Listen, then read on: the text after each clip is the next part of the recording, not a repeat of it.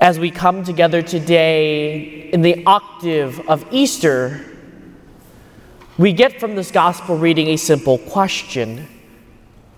What has Holy Week done for us? What has Holy Week done for us to our own lives and to our daily encounter with Christ? Today we get this beautiful story on the road to Emmaus.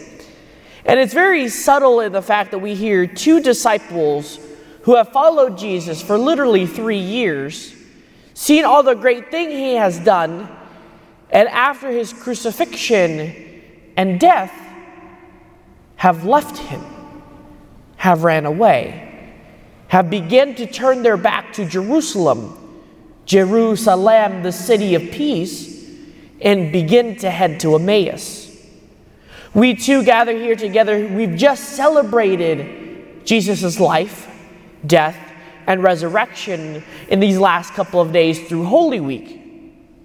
So, my dear brothers and sisters, what has Holy Week done for us?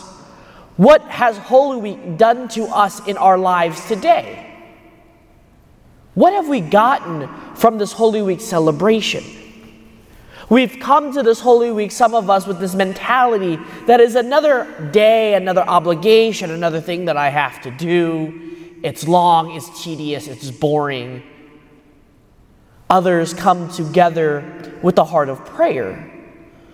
Others have come to the Holy Week celebration indifferent. I'm here, I have to be here, but I'm going to just sit here and be physically present. One of the challenges and difficulties of entering into this Paschal mystery, and we see with the disciples on the road to Emmaus, is it's difficult to make sense of all of this. If we begin to look at it very simply without the lens of faith, we can ask simple questions like, if God is really God, then why did Jesus have to die on the cross? If we see that for ourselves and come to witness that, it really doesn't make sense to each and every one of us. But if we begin to break apart, just like Jesus did to his disciples, and understand why Jesus had to endure his death and passion on the cross, it begins to make sense to us. But have we given ourselves the time to digest, to comprehend, to understand what we've all just celebrated together these last couple of days? People ask me these last couple of days, how has Easter gone for you?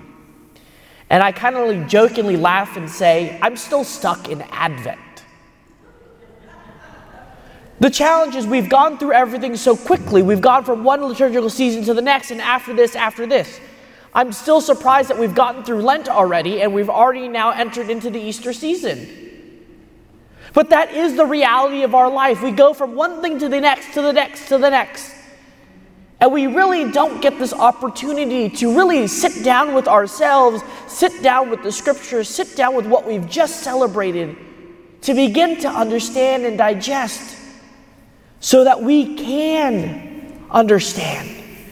Because at the end of the day, we hear from the disciples, it's not the fact that they're running away from Jerusalem. They've turned their back from Jerusalem. But the call and invitation for the disciples is to come back to face the reality. That reality is to live their life as their teacher did. The reality is to come face to face with the reality. If you are going to follow Jesus Christ, it's not going to be easy. But it doesn't stop at the crucifixion. Life doesn't end at the crucifixion. Because Jesus has risen from the dead, he's conquered death and given each and every one of us life, and therefore we can return to him as sons and daughters, and therefore we will be with him in heaven for all eternity.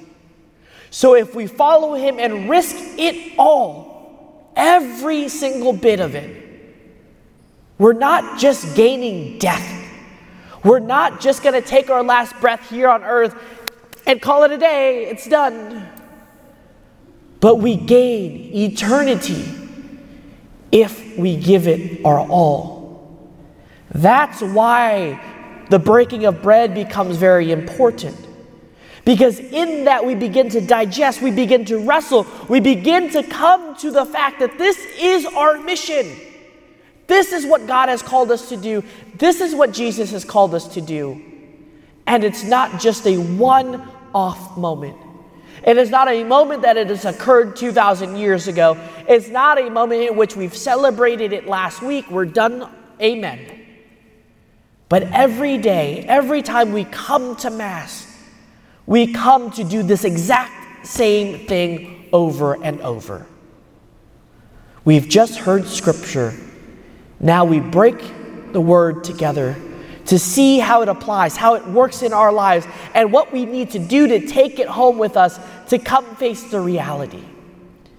And in just a little bit, we too will gather together with the Lord, where He will break bread with us to help us see and recognize what we're supposed to do.